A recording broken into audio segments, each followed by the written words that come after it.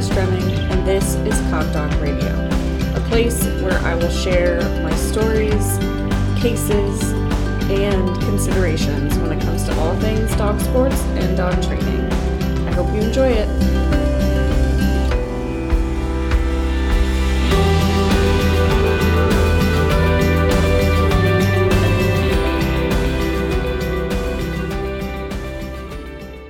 Today I'm coming to you from the road again, on my way home from Cynosport World Games in Murfreesboro, Tennessee.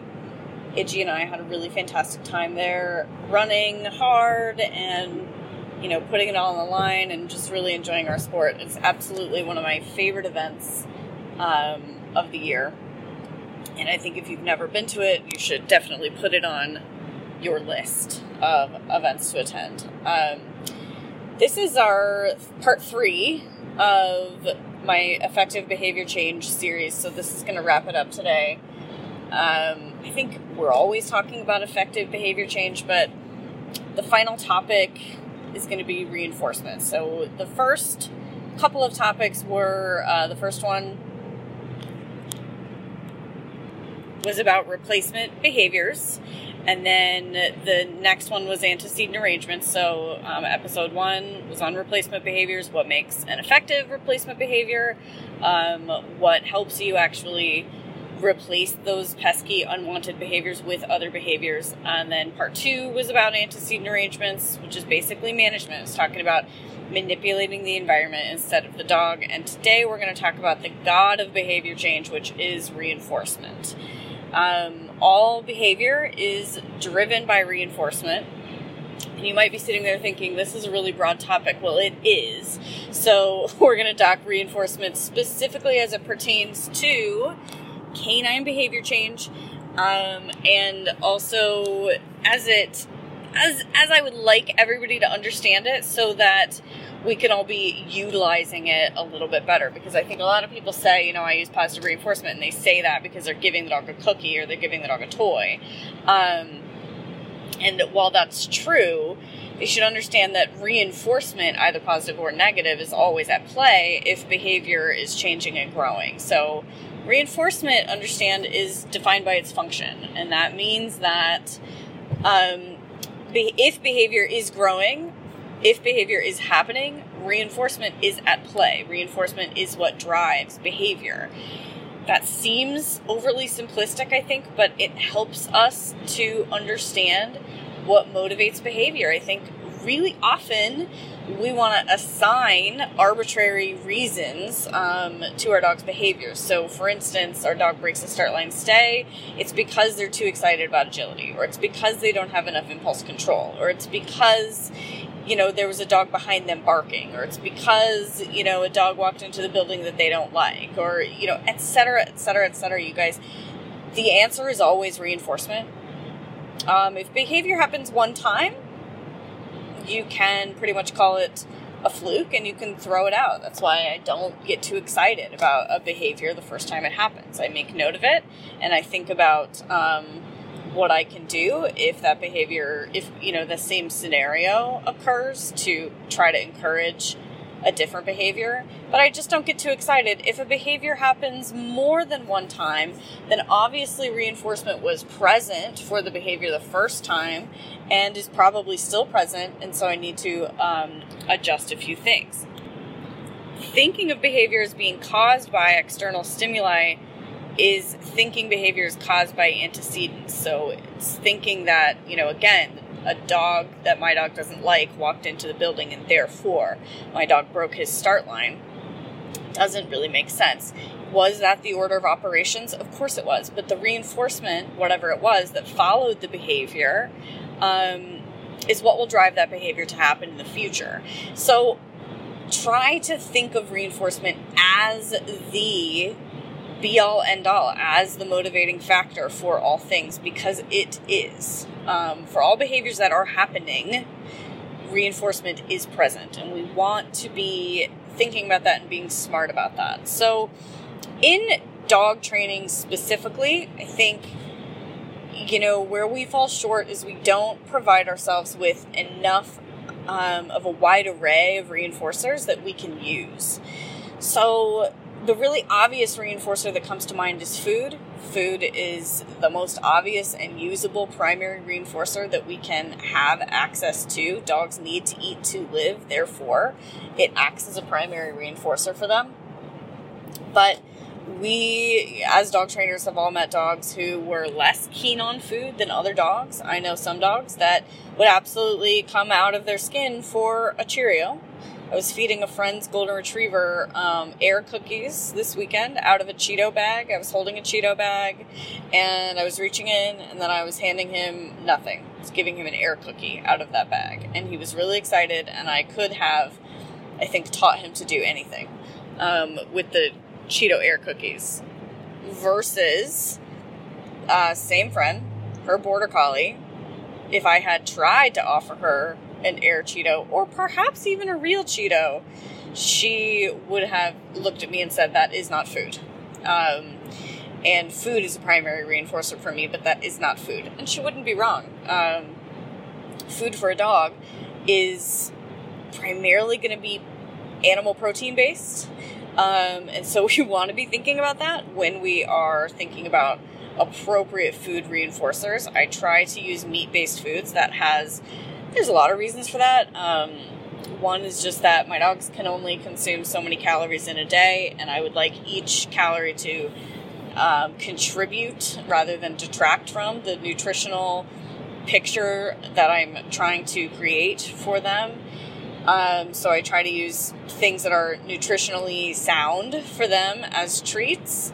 But it's also just that they work harder for that stuff. And the reason they do is, again, because it's acting as a primary reinforcer for them. So, again, how do we know if something is a reinforcer or not? I've heard people say it all the time. My dog doesn't find toys reinforcing, or my dog doesn't find food reinforcing, or in this situation, my dog doesn't find food reinforcing. Understand that behavior is what tells us if something is a reinforcer or not.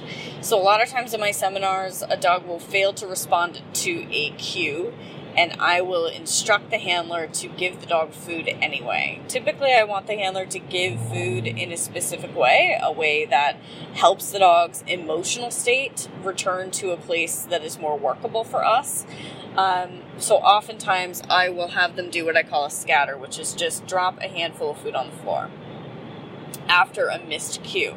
Now, this does make people's heads spin, and I don't blame them for that, because if you understand that the dog missed the cue, so you said, let's say you said sit, and the dog did not, and then I want you to throw food on the ground, it really does look like you are paying the non-sit.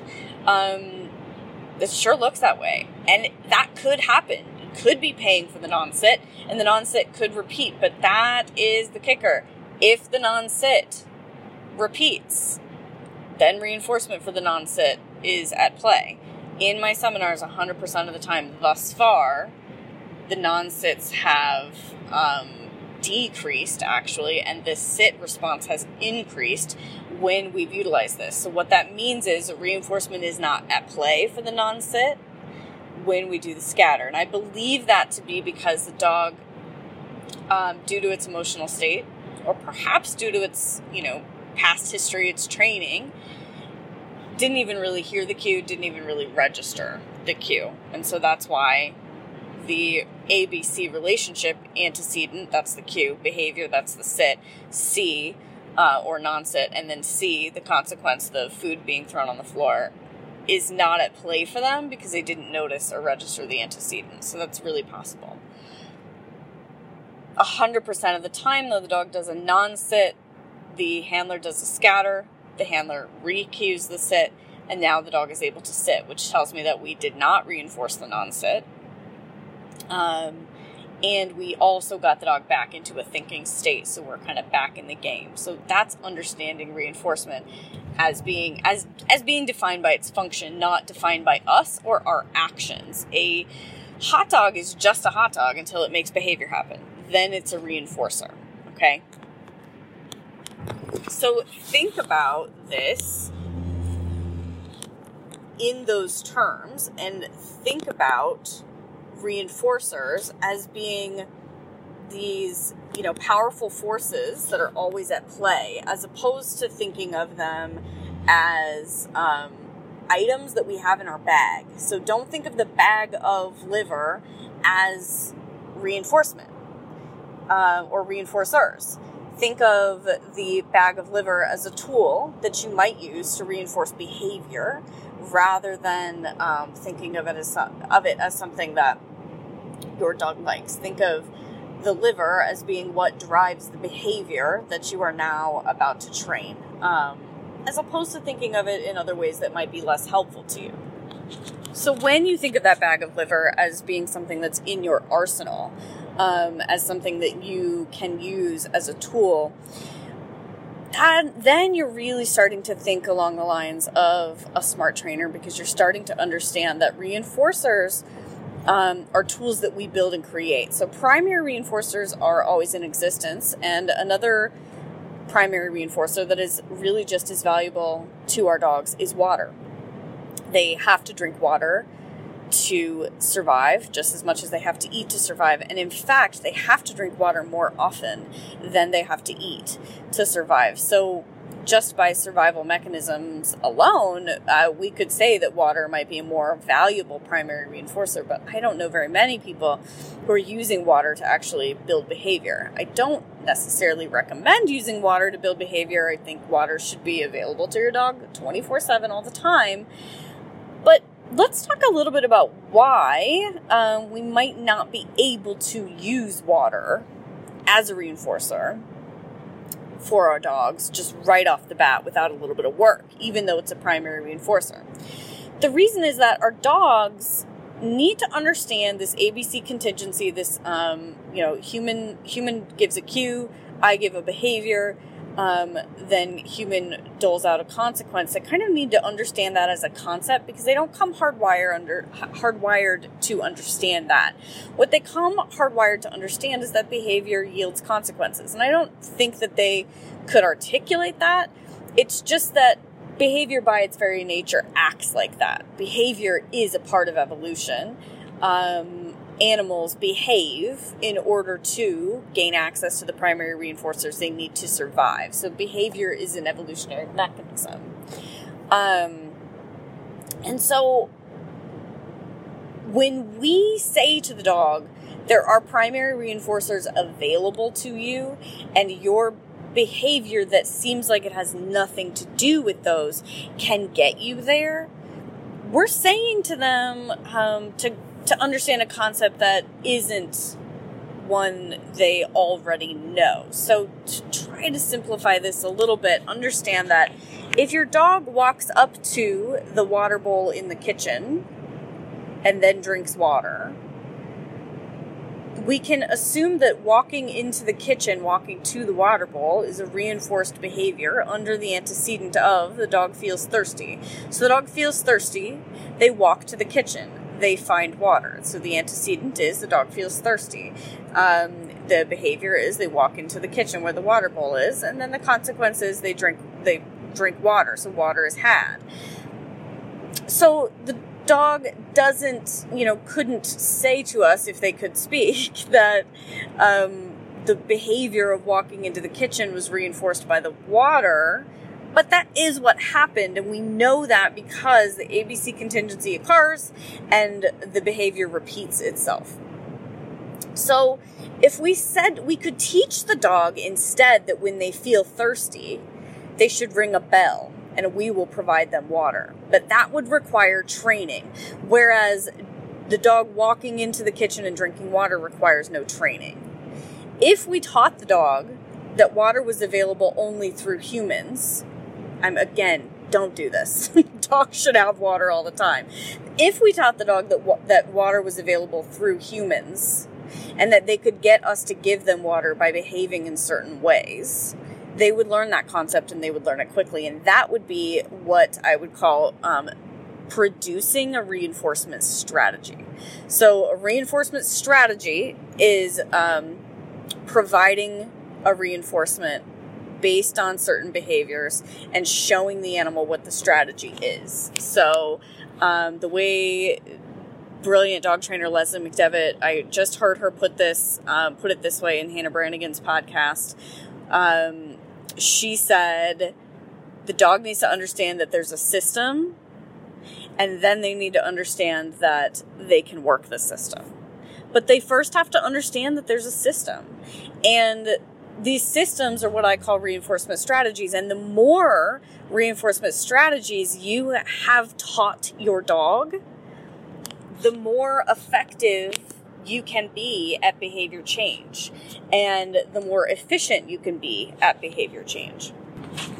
So let's look at a few of these reinforcement strategies that I have taught my dogs that I have found to be useful in behavior change. One of the biggest ones that I have found to be useful is essentially showing my dogs that access to freedom, which there's some evidence to suggest that control over one's own environment is a primary reinforcer, and I would absolutely agree with that theory based on my work with dogs and based on my own work with mental health. Control is a primary reinforcer. I think all the control enthusiasts can unite and say that that's absolutely true, and amen and hallelujah and etc. So I'm going to call freedom essentially the same thing. So essentially control over one's own environment. I'm going to say that I have utilized access to freedom or access to control as a primary reinforcer for my dogs. I had to show it to them because it's a little bit like the water sitting in the kitchen. If they don't know that I have the key to it, if they don't know that there's a system and they can work it, then they're just going to do behaviors that come naturally to them, like walking into the kitchen to get water comes naturally to them, versus ringing a bell would not. Pulling on the leash is going to come naturally to them to try to get the freedom to run down the trail, versus I would like them to walk next to me nicely, or maybe do a sustained nose target or something else like that in order to gain access to running down the trail. So I like to show my dogs that there's a system they can get off the leash if they understand how to work that system. So I use freedom all the time. Getting let off leash, really interestingly, can be looked at as a positive reinforcer as far as access to freedom. It could also be looked at as a negative reinforcer, which is removal of the leash. So we could decide that the leash, we could view the leash as an aversive that the dog was trying to avoid, or we could view the freedom as an appetitive stimulus that the dog was trying to acquire. However you want to look at it, reinforcement's happening because behavior's happening. My dog Felix, if he sees an area that he would like to run free in, will sit on a walk. And he's essentially asking me to take his leash off. I will typically ask him for another behavior and then take his leash off.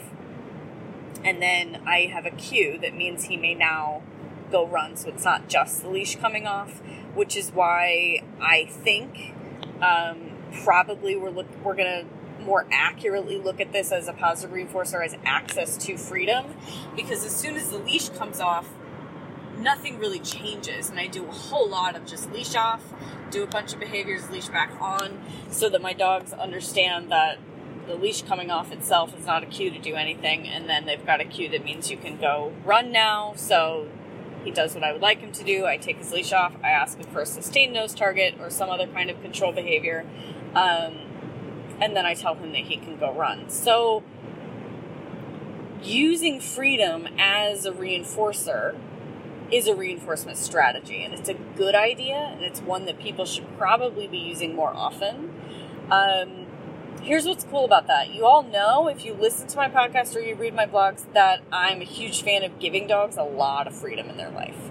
I like dogs to have a lot of time to run off leash and be dogs. I'm not a huge fan of extended crate time for dogs. I like them to have as much freedom as possible.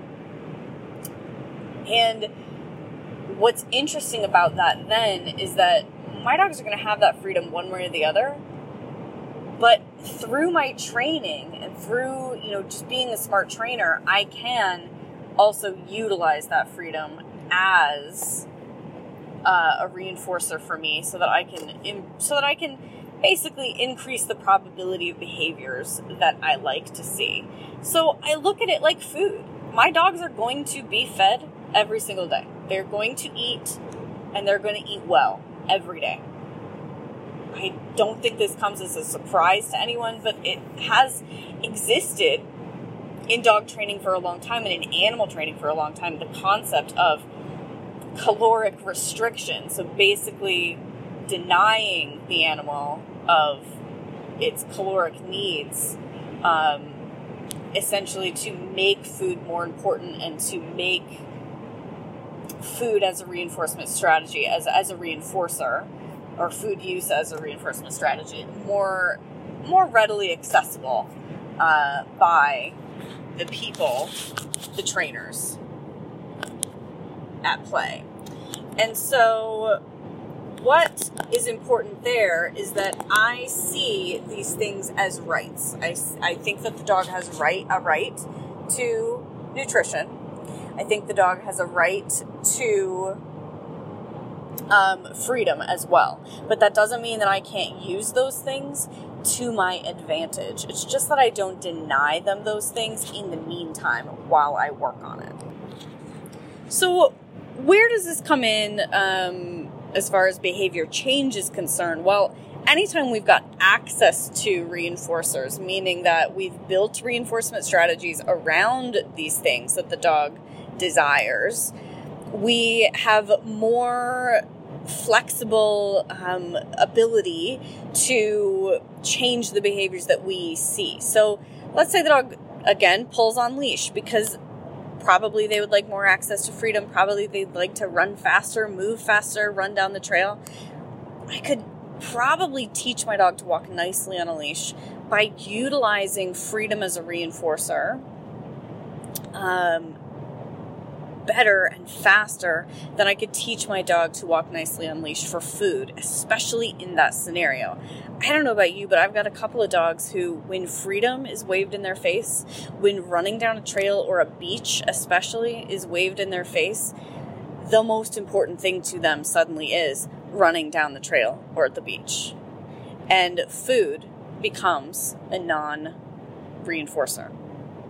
So food has less and less effect over their behavior when their more important primary reinforcer is present. So this kind of comes back to the Maslow's hierarchy of needs, or whatever hierarchy of needs that you might want to consider. But think of it like this: if the dog needs food and they need water and they need freedom, if they've had food and water today but they've not yet had freedom, it might be reasonable for them to be disinterested in your hot dogs or your steak or something really great while on the beach.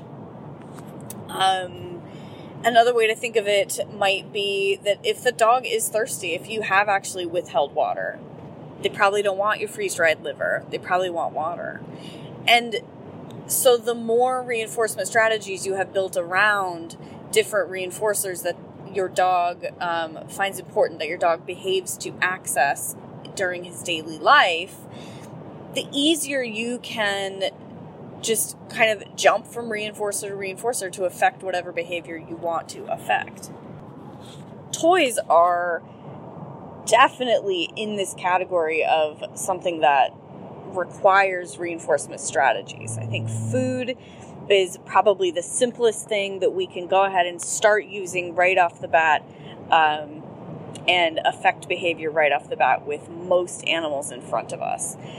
Toys, technically secondary reinforcers, technically they themselves have very little reinforcing quality to them. A tennis ball is pretty much just a tennis ball until you throw it. I do understand that some dogs like to shred them or chomp them or whatever, but most dogs like to chase them. That's why they are popular reinforcers for a lot of people. But there are plenty of dogs who, once they see a tennis ball, can no longer comply with basic cues because they're overwhelmed with their desire for the tennis ball, and they don't understand that there's a system. They don't understand that they can make you give them the tennis ball by doing behaviors that don't come naturally to them. We have to build reinforcement strategies into our toys if we're going to use them as effective reinforcers. I work with people all the time who have not done this effectively. They are trying to use toys as reinforcers, specifically often in agility, and yet they have not built reinforcement strategies up around their toys, and so what they're producing instead is a lot of behaviors that they don't care for. They're producing conflict-driven behaviors, like the dog takes off with the toy every time they give it to them and does, 3 laps before returning to work, which is not very efficient. Or maybe even the dog has translated this to their leash and will actually grab their leash at the end of the run and then run amok throughout the arena, which is, again, not sustainable and not something that people can use for very long. So just handing the dog a toy and doing that from the beginning is not going to be an effective way to utilize toys, and it's actually getting in the way of a lot of people's training in dog agility especially. So a more effective way to use toys, or basically to build reinforcement strategies around toys, would be essentially to use consistent marker signals, right? And then have a consistent set of rules surrounding the toys. And when I say rules, understand that I don't mean that you control the toy all the time. I just mean that the dog understands, once again, that there's a system and that they know how to work the system. So my dogs understand that certain markers mean to take advantage of certain toys. And they understand that those markers then indicate to the dog that that toy is kind of live for play, live for reinforcement. In the same sense that a manners minder or a pet tutor, so one of your food dispensing training tools, sitting out in the middle of the arena means nothing until it beeps. I would like a toy sitting in the middle of the arena to mean nothing until I give a certain signal that means that toy is now live and ready to be used and ready for play. So that would be an effective reinforcement strategy surrounding toys that we could all use a little bit better. Another reinforcement strategy that I've utilized is one that I just mentioned, which is using what I call a food robot. So your food dispensing training tools, the most popular being the Pet Tutor, that's my favorite, or the Treat and Train / Manners Minder is kind of less expensive model. The Pet Tutor is my favorite because it doesn't jam, essentially. The other ones definitely do, and so you can get some ineffectiveness, but neither are perfect. Using a food robot for training is something that requires training in and of itself. So anytime something actually needs training in order to be usable, then we're really talking reinforcement strategy. We're really talking reinforcement that you've put some work into. So using a food robot means that the dog has to understand that, first of all, the beep that the robot makes means the robot is now producing food, and that they can make the beep happen.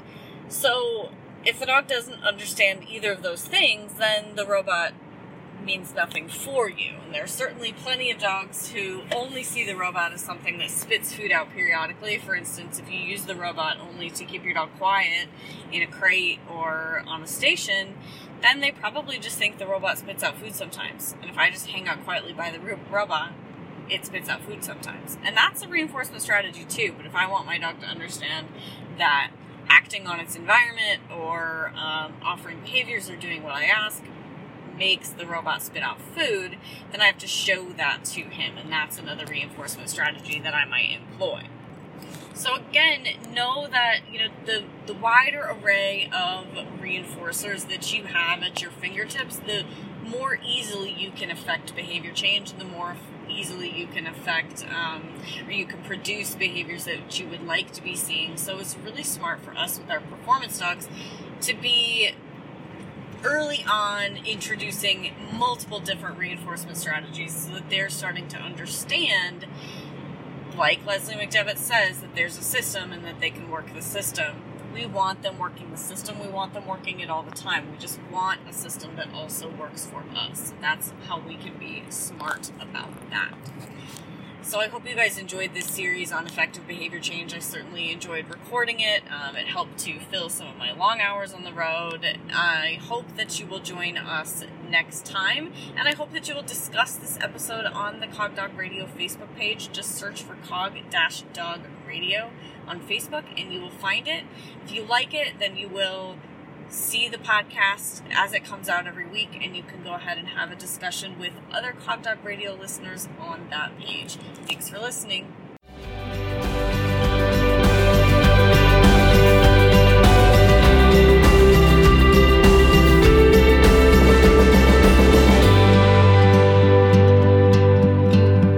Thank you for listening to Cog Dog Radio. If you've got questions or suggestions, you can shoot them over to cogdogradio@gmail.com. And be sure to subscribe on iTunes or wherever else you get your podcasts. See you next time.